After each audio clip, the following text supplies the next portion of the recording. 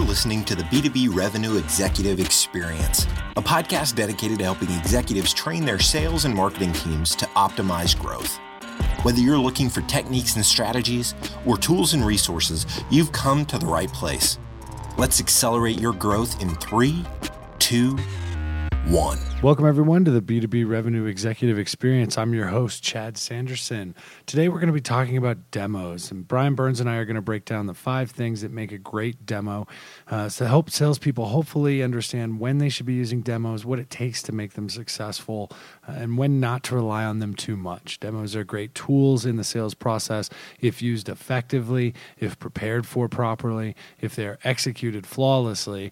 They can do a great deal to drive a sales deal forward. However, the vast majority of sales reps today have a tendency to think that a demo is more significant in the sales process than perhaps it actually is. So what Brian and I wanted to do was spend some time talking about our experience with demos, talking about what makes them work, why you should use them, when you should use them, and some things to avoid. So without further ado, let's jump right into the conversation with Brian Burns. It's time to talk about demos. I mean, demos are a critical part of every sales process, and I'm sure you've sat through a handful of them in your career. More than my fair share. And I bet you've seen some good ones and quite a few bad ones. Let's contrast that maybe. You know, like what's your number one thing for making a demo great? It's interesting. So you always got to be prepared. First off, you got to be prepared for it to go poorly. Right? Every demo always has the chance of going sideways because it's technology. So one of the things to make sure that I've seen people do to make sure it's great is, you've got your demo down. You know what features you want to highlight that will solve their business problems, that'll go back to making sure they're addressing their business objectives. You've got all that down. You've practiced it. You've done the run through, but you're prepared in case the tech doesn't work, and you're not sitting there wasting somebody's time fumbling to try and figure out how to show them something that just, crap the bed. So that preparation part of it for me, and that ability to understand, either eventuality and be prepared for it, that to me is where I've seen most, sales reps and AEs or demo people really shine. Yeah. I mean, I don't know if you've ever been the guy giving the demo, but, that's kind of how I got my start in the career. I was kind of the engineer that they pulled out of the cubicle to, to give the presentation in the demo, and asked to, cut your ponytail, will you? Well, it's amazing though, right? That's an awesome way to get started because going into it that technology can be a little bit skittish. I mean, especially today when things have to be connected or not connected, they've got to work in both modes. You never know what kind of presentation device you're going to be on inside of a customer setting. Some of them are, have the latest and greatest nice flat screens with the HDMI plug-in and you're ready to rock and roll. Others, you're still looking for a DVI connector to a projector that probably hasn't been dusted in 10 years, right? So all of that has to be taken into account, because if you get to a point where you have people in a room that need to know that this product is really what they're looking for, you need to make it shine. And in order to do that, you got to be prepared for any eventuality. Yeah, and there was a lot of research done on like the best times to do this. And, I don't know what your experience has been, but I've never done one on Monday or Friday. And I try and do it like Tuesday, Wednesday, and Thursday at either 10 in the morning, whatever local time that is for them, not me, or 2 in the afternoon. Oh, what's the thought process behind that? I hadn't heard that research. Where's that? Tell me more about that. I'm curious now. Yeah, Gong did a blog post about it because what they have, and theirs is mostly remote stuff, right. Meaning that, where you go through Zoom or some kind of screen sharing app. Yep. They record it, analyze it, and then map it in Salesforce or whatever CRM to what deals close and how long they take to close. So they can correlate the effectiveness and the correlation of different things that happen during the call. And, certainly for me, anything before 10, people are rambling and rushing around within their office trying to get, right? They got to get coffee, toast their bagel, catch up on the game or, the TV last night, especially like Monday morning, forget it. Right. Everyone's got meetings. They're talking about Curb Your Enthusiasm. It's like the focus is not on work. And in that 10 AM meeting is always a good 20 to 50% better than the 2 p.m. meeting. 2 p.m., you got to let people get back after lunch, catch up on their stuff, get reacquainted with their jobs, and then you can get down and do some work. But after like 3, and certainly nothing near 4. A lot of people like, oh, we'll get you right at the end of the day. And it's yeah, people are burnt. They're looking at their watch. Yeah. They get a kid's soccer game or something to go to. And Fridays, forget about it. And, you and I were chatting about travel. And one of my rules was never travel on Monday or Friday because it's like amateur hour. Fridays you got, the grandmas going to see the grandkids. And the security lines are always slow. People are like, what? We have to get x-rayed? All this stuff that they have no idea. They got their coffee in one hand and their phone in the other. And you're like, oh. And Mondays, forget about it because everybody's, think that they're trying to get, the consultants are all trying to get on location, first thing in the morning so they had some kind of weekend. Oh, yeah. And I love when I've been unfortunate enough to have to do something with a client where I can't get out on a Friday night and traveling Saturday morning from someplace. It's like a totally different world. Isn't it? Wait, I'm not supposed to be in TSA pre. Oh, wait, I don't have to take my shoes off. Well, no, my shoes might set it off. Now I want to talk to the TSA agent, and I'm sitting there going, okay, deep breaths. Deep breaths. Like this should be seamless, people. Like the signs, read the signs, observation. Yeah. Travel I could go on. Obviously after this week I could go on with forever. That data though, that came from Gong, you said? Gong.io. I love those guys put out some amazing data. The tool is awesome as hell. I've had conversations with their CEO before, but the data they put out, the blog, the content, absolutely amazing. I love that. Yeah, and it kind of inspired this episode because, I don't talk enough about demos, and demos are something you have to talk with interactively with someone else, because I've been through them so many times that, I think the number one thing for me is to find something to engage them with. What is the thing that's going to change their life? If you think of like a test drive, there's one thing about a car that everybody wants. It might be the seat, it might be the power, it might be the look, it might be, T-tops or sunroof or convertible. I don't know. What's it for you? I mean, I think you're onto something right there, right? You have to be able to, in a demo, remember first and foremost that people make emotional buying decisions, right? And so if you can tap into it, like if you're going to show me file open, file close, file save, or hey, just stop because I don't care. So you have to have done your homework and have to have talked to and understand your audience first and foremost. And if you can show a demo in a way that brings to light how it's going to help them, how it's going to provide them value, solve a business problem, generate ROI for them, and you can start to show it in a way and deliver it in a passionate way. None of this monotone, hey, do this. Like, no. They've got to be an event. You almost want the demo to be an event so you can tap into those emotions because they're not going to buy it just because it has this long list of features. They're going to buy it because you helped them connect to it. Yeah, and it's something that you really can't delegate because a lot of times I've worked at companies where the person given the demo was in what they called a pool, like, and you may have only worked with this person like one time before, and they don't really report to you, and you don't have enough time before, because I'd always try and sit down with them, have a cup of coffee and say, okay, here's how I like to roll with the demo. And they go, no, I got my way of doing it. I go, I understand, but let me explain what they're looking for, what they care about. And I go, let's have a signal. Okay, when I start talking, you stop talking. Okay. When the customer starts talking, we both stop talking. Okay. I love it. And he got offended and he went and talked to his manager, and his manager agreed with me. And he goes, that's brilliant. Oh, yeah. Right? Let's not make it complex, right? You're there to listen to the customer, so stop. And it's always, I mean, there's two ways to look at it, right? Depending on how complex the product or the solution is. There are some where I've been able to do the demos, but I've also sold things like back in the day, we sold math libraries for 3D geometric modeling engines. We didn't even have a UX. It was all code and algorithms. And I'm the last dude that needed to be doing the demo.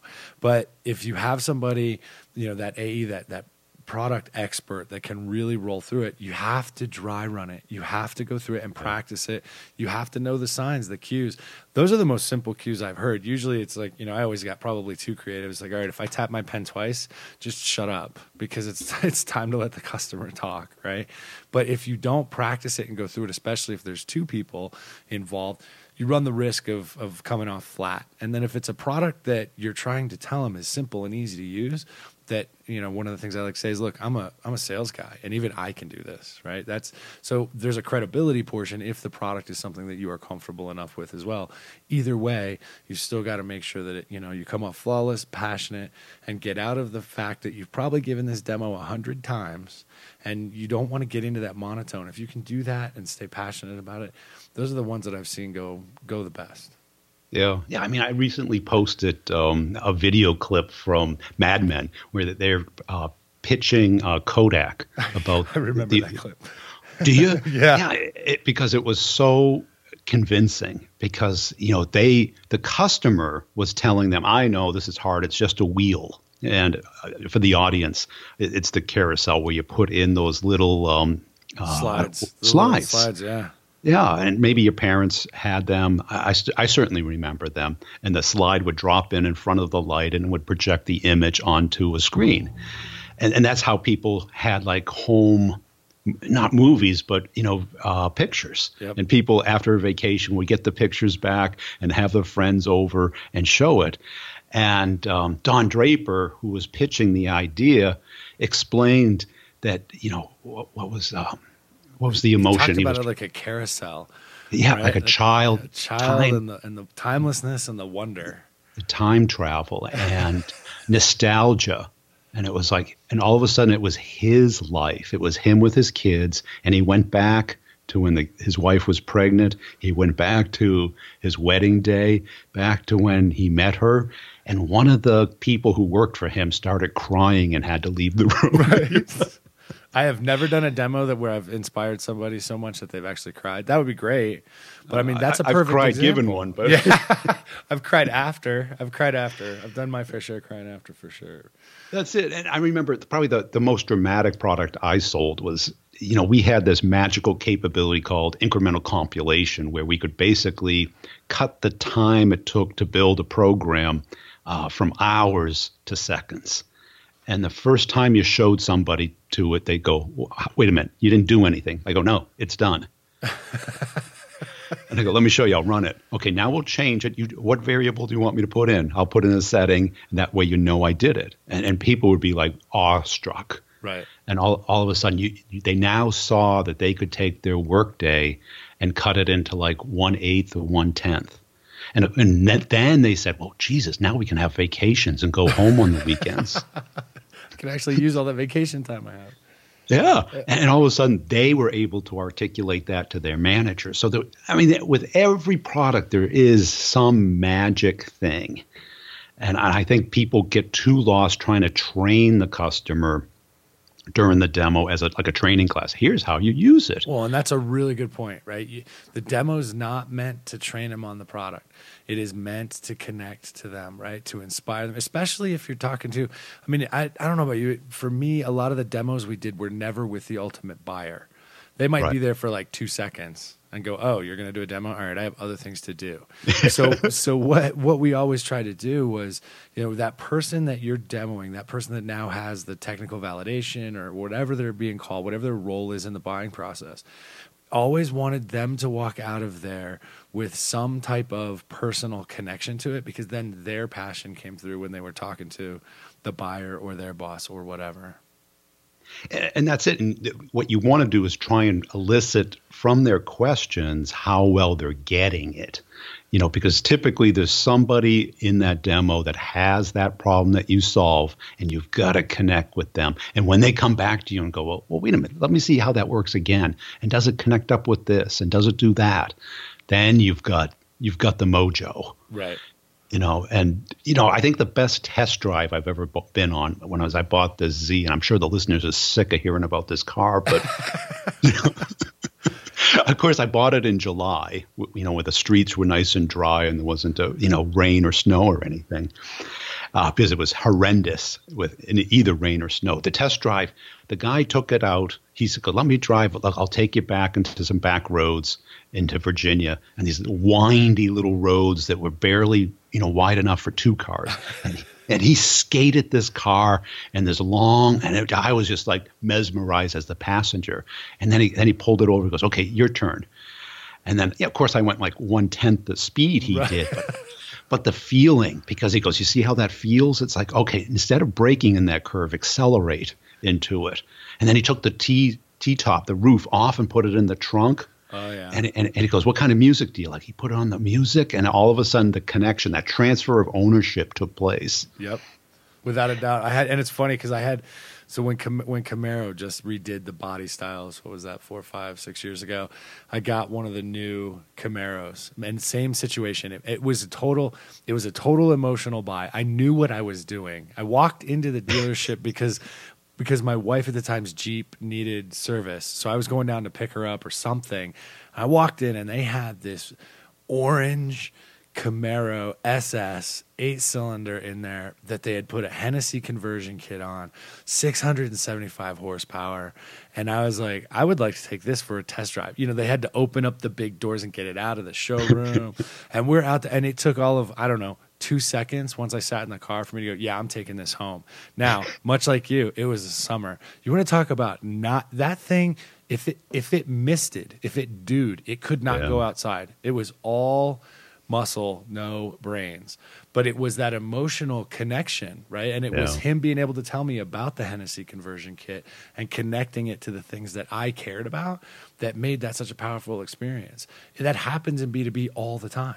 That's really what we're after.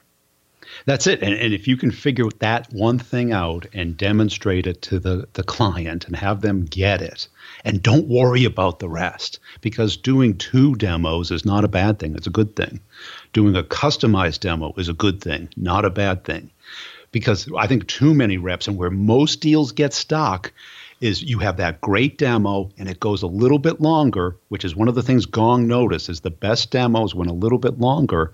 But the problem then is you run out of time and you don't get that critical next step scheduled. And all of a sudden momentum is lost. Right. So just out of curiosity, when in the sales process, because I just was actually discussing this with a client earlier this week, when in the sales process do you recommend people start to look at doing the demos? Are there certain things you want to see or recommend that people look for or have from the client before they're willing to invest the time and resources to do a demo? Well, I think today people are trying to rush it. I think people are assuming just because they will take a meeting that they want to see a demo. Yeah. And, and unless you're the end user of the product, you're the direct user, the demo makes perfect sense to you, then it might make sense. But I think, today, because the person who's given the demo isn't getting the meeting, it's usually somebody else kind of gets the meeting, and then you kind of got to redo the discovery a little bit. Right. I think you first need to, reestate rapport. Kind of do where are you in this? Is it a priority? How do you do it today? How would you like to do it? What's the outcome you like to achieve? And then if you can keep the demo as a conversational piece, and I've got this one guy that's in our industry, he's got this product, and every time I talk to him, he opens up a window and starts giving me a demo. Now I've used his product for 3 years now. And, I literally have inspired most of the product direction for them. because I'm a super user of it and I love the product, and he insists on giving the demo instead of talking to me. And it is just such a turnoff and I'm like, buddy, I know the demo is worth, let's talk about these things that are important. And then he'll say, oh, well, you can do that now. I go, no, you can't. And he goes, let me show you. And I go, no, that's not what I'm talking about. Stay away from the product. Stay away from the product. Yeah, let's talk like human beings. And I think too many reps use it as a crutch, like they use slides as a crutch. And if you can't have that solid interactive conversation about the industry, the problems that people face, the customer's role in the company for a good half hour, you're not qualified yet. You got to build up that knowledge base. And because those are the things that are really great salespeople are good at. The demo is kind of a rookie tool. It's kind of a crutch for a lot of people.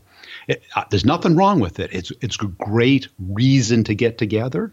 It's kind of like, hey, let's meet for cocktails. Right. It's not the beer. You can have a beer anywhere, right? You want to get together to talk and reconnect. Yeah, and without that understanding, without that context, if a salesperson doesn't bring that context to it, you're right. They have a tendency to use it as a crutch. I remember the first time I had a new AE that was going to go with me to do a demo, and we had dry runned it, but our practice was only, I think we got it done in 25, 27 minutes every time on average, right? But the meeting was for 60 minutes. And as we're driving up to the customer site, he goes, so I have a question for you. I was like, all right, sure, shoot. He's like, what are we going to talk about for the other 30 minutes? I'm like, what? He's like, no, we're only doing a demo for 27 minutes. He's like, even if I go long, it's 35. He's like, what are we going to do the other 25? I'm like, are you being serious right now? We have a whole list of things we want to talk about. And actually, we want to talk first, then do a little demo and talk at the end. And all of a sudden, you just saw the blood drain from his face. Like, well, wait a minute. You mean we're not going to have the demo to rely on? Like, I'm not going to have, oh, hey, let me show you this cool thing about the product. No. It's not about that. It's about them, what they need, what they think is valuable, and how we connect to that. Yeah. And that's it. And I think if you can really start by showing how other people do it, like somebody they may know or respect or understand or even compete against, and it's like, okay, today you have 3 disparate systems. Okay, you'd like to have them all work together. So today, what do? You have to manually cobble them together. What if you could do this? This is how, IBM does it. This is how Oracle does it. And all of a sudden, this is how Microsoft does it. This is what it was like before. This is how we transitioned them. This was the outcome that they got. And you build that into a story and how it affects them. It's great. And you raised a real good point on the timing, because typically, even if they have extra time, the room that you're in typically expires right on the top of the hour, and you get the people standing outside, knocking, and all of a sudden, not only do you have to leave, you have to pack up and leave, and you haven't closed the meeting for a next step, which is the most valuable action item that can come out of this. Because if you don't have it, and I wrote about this in my book because I had this VP come with me, and we'd be out in the parking lot. He was a fantastic rock star presenter, but he always went long. And he was like the Steve Jobs of the company. And then we'd be like literally being kicked out of the building. They're trying to go to lunch. We've gone over by a half an hour. And they're all like, oh, this is fantastic. Let's talk soon. Yeah, send me a proposal. And he's in the parking lot telling me how great it went. I go, yeah, but we don't have a next step. He goes, well, send a proposal. And I'm like, to who? About? For what? There's so much more we need. We didn't set the next hook. It's like, having that first great date. It's like all of a sudden you think you have a relationship. And it's like, Yeah. Maybe you do, maybe you don't. And it's like that part, and people just assume because it went so good. And I've seen very few, demos, probably like 10% go bad. But, 80% typically go, B plus. Right. But not that 80% don't close, right? probably 20% of those close. Why? Because somebody doesn't know what to do next. Well, and no one teaches reps, that. Yeah, and you see the reps get so excited. I have watched sales reps. They'll do their practice, they'll do their prep, and they get in there and they start to see the reaction from the customer. Maybe they lean forward. Maybe they're asking some questions. Maybe they're starting to talk a little bit faster. They're giving you those cues that they're engaged and they're starting to get excited. And then the rep bleeds off of that and gets excited and forgets that what you have to do at the end is get that next step. So they walk out and they go, that was great. And then you wait about 3.5 minutes and it dawns on them, crap, I don't have a next step. Right. Yeah. That was awesome. It might have been an A+ performance, but from a sales standpoint, you maybe are at a solid C. If you don't have a next step, and that's what the goal is, right? It's a lot of reps will get so focused on that demo and that one step, they lose that strategic view of the account and the sales process. And I understand why. I mean, it's awesome when you have a customer sitting across the table and they're excited and they're talking to you and they're, think of all the things we can do. You want to, it's natural to get caught up in that. It takes a pro to actually remember you need to control that, throttle their emotions, and make sure you're ensuring that you have that next step or time to get it. Yeah, because one of customers, or one of the jobs I had was a company called Chainlink Technology, and they call it the Chainlink effect. And it was kind of ironic that you would think of it as a chain link, where the demos always go great, but nobody ever buys the product. I go, that's a sales process mistake. Yeah.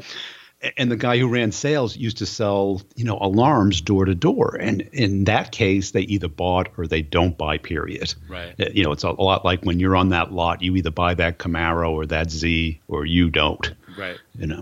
And that next step, and you can't ask them what they want to do now. You can, but they don't know. Right. Because they'll say, send me a proposal, but you're not the person who signs the proposal. So what's the point in sending you a proposal? You take me to meet the person who can sign for the proposal, or let's get the full sale completed, not just the technical, because this is really the technical sale. Right. You love the Camaro, but let's say you were 16, you can't afford the Camaro. Right. You're loaded, so you can afford it. Yeah, it was an impulse buy for sure. And you're right, though. I mean, it is a component of a much larger process. And that technical sale, I work with a lot of sales reps where they're extremely technical. They want to talk about the tech. They love the tech and they geek out about the tech. And then when you have to explain to them that, okay, well, the person that is ultimately going to sign the contract, no offense, probably doesn't care. They probably don't care about the feature set. What they care about is the person that they trust telling them, yes, this product will do it. And that's where we're at when we're doing the demo. So making sure you're constantly keeping that in mind becomes a critical step. Yeah, because when you do the on-site, the pattern was always consistent. The manager would come in the last 5 minutes, and he or she would look at the people who were the smartest and see how they were reacting to it. And they'd either get the nod, the smile, the thumbs up, or they would get the, Yeah, let's keep looking. Yeah, let's keep looking. And plus, much like in Mad Men, that the people, your competitors, coming in 2 hours. Right. Exactly. They're right behind you. Hey, cool, Chad. This has been a lot of fun. Anything else about the demo before we drop? Oh, no, I'm good, man. This has been great. Thank you. All right, ladies and gentlemen, that does it for this episode of the B2B Revenue Executive Experience. Hope you enjoyed Brian Burns and I going back and forth about demos, what makes them effective, what not to do. Hopefully you found some value in this. I've really enjoyed my time and in the episodes we're doing with Brian Burns. It's great to talk to another professional and provide you guys insights and hopefully a little bit of humor along the way. I want to thank you all for listening. And if you could do me a favor and go to iTunes, drop us a review, that would be great. We really look at those to see what kinds of content you're interested in, as well as please do not hesitate to share this out with friends, coworkers, family, anyone you think will get some value out of it. Again, thanks for listening. And until next time, we at Value Prime Solutions wish you all nothing but the greatest success. You've been listening to the B2B Revenue Executive Experience. To ensure that you never miss an episode, subscribe to the show in iTunes or your favorite podcast player. Thank you so much for listening. Until next time.